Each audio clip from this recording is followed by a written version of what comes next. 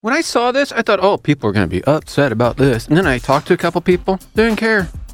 Talk about the Girl Scout cookies. They're raising the prices a lot of places to $5 a box. Wow. So I thought, oh, that's going to be, people are going to be like, oh, you can't do that because people don't like raising prices. The reactions I got from people like, it doesn't matter. I'll buy them anyway. That's true. Like, so is this the one thing in the economy that you can't put on a supply and demand scale? It's just like, you name your price. I will have Thin Mints. No matter what.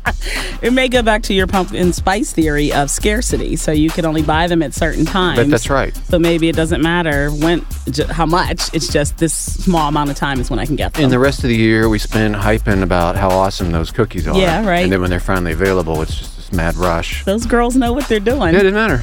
You need $5,000, fine. $50 million, fine. Apparently.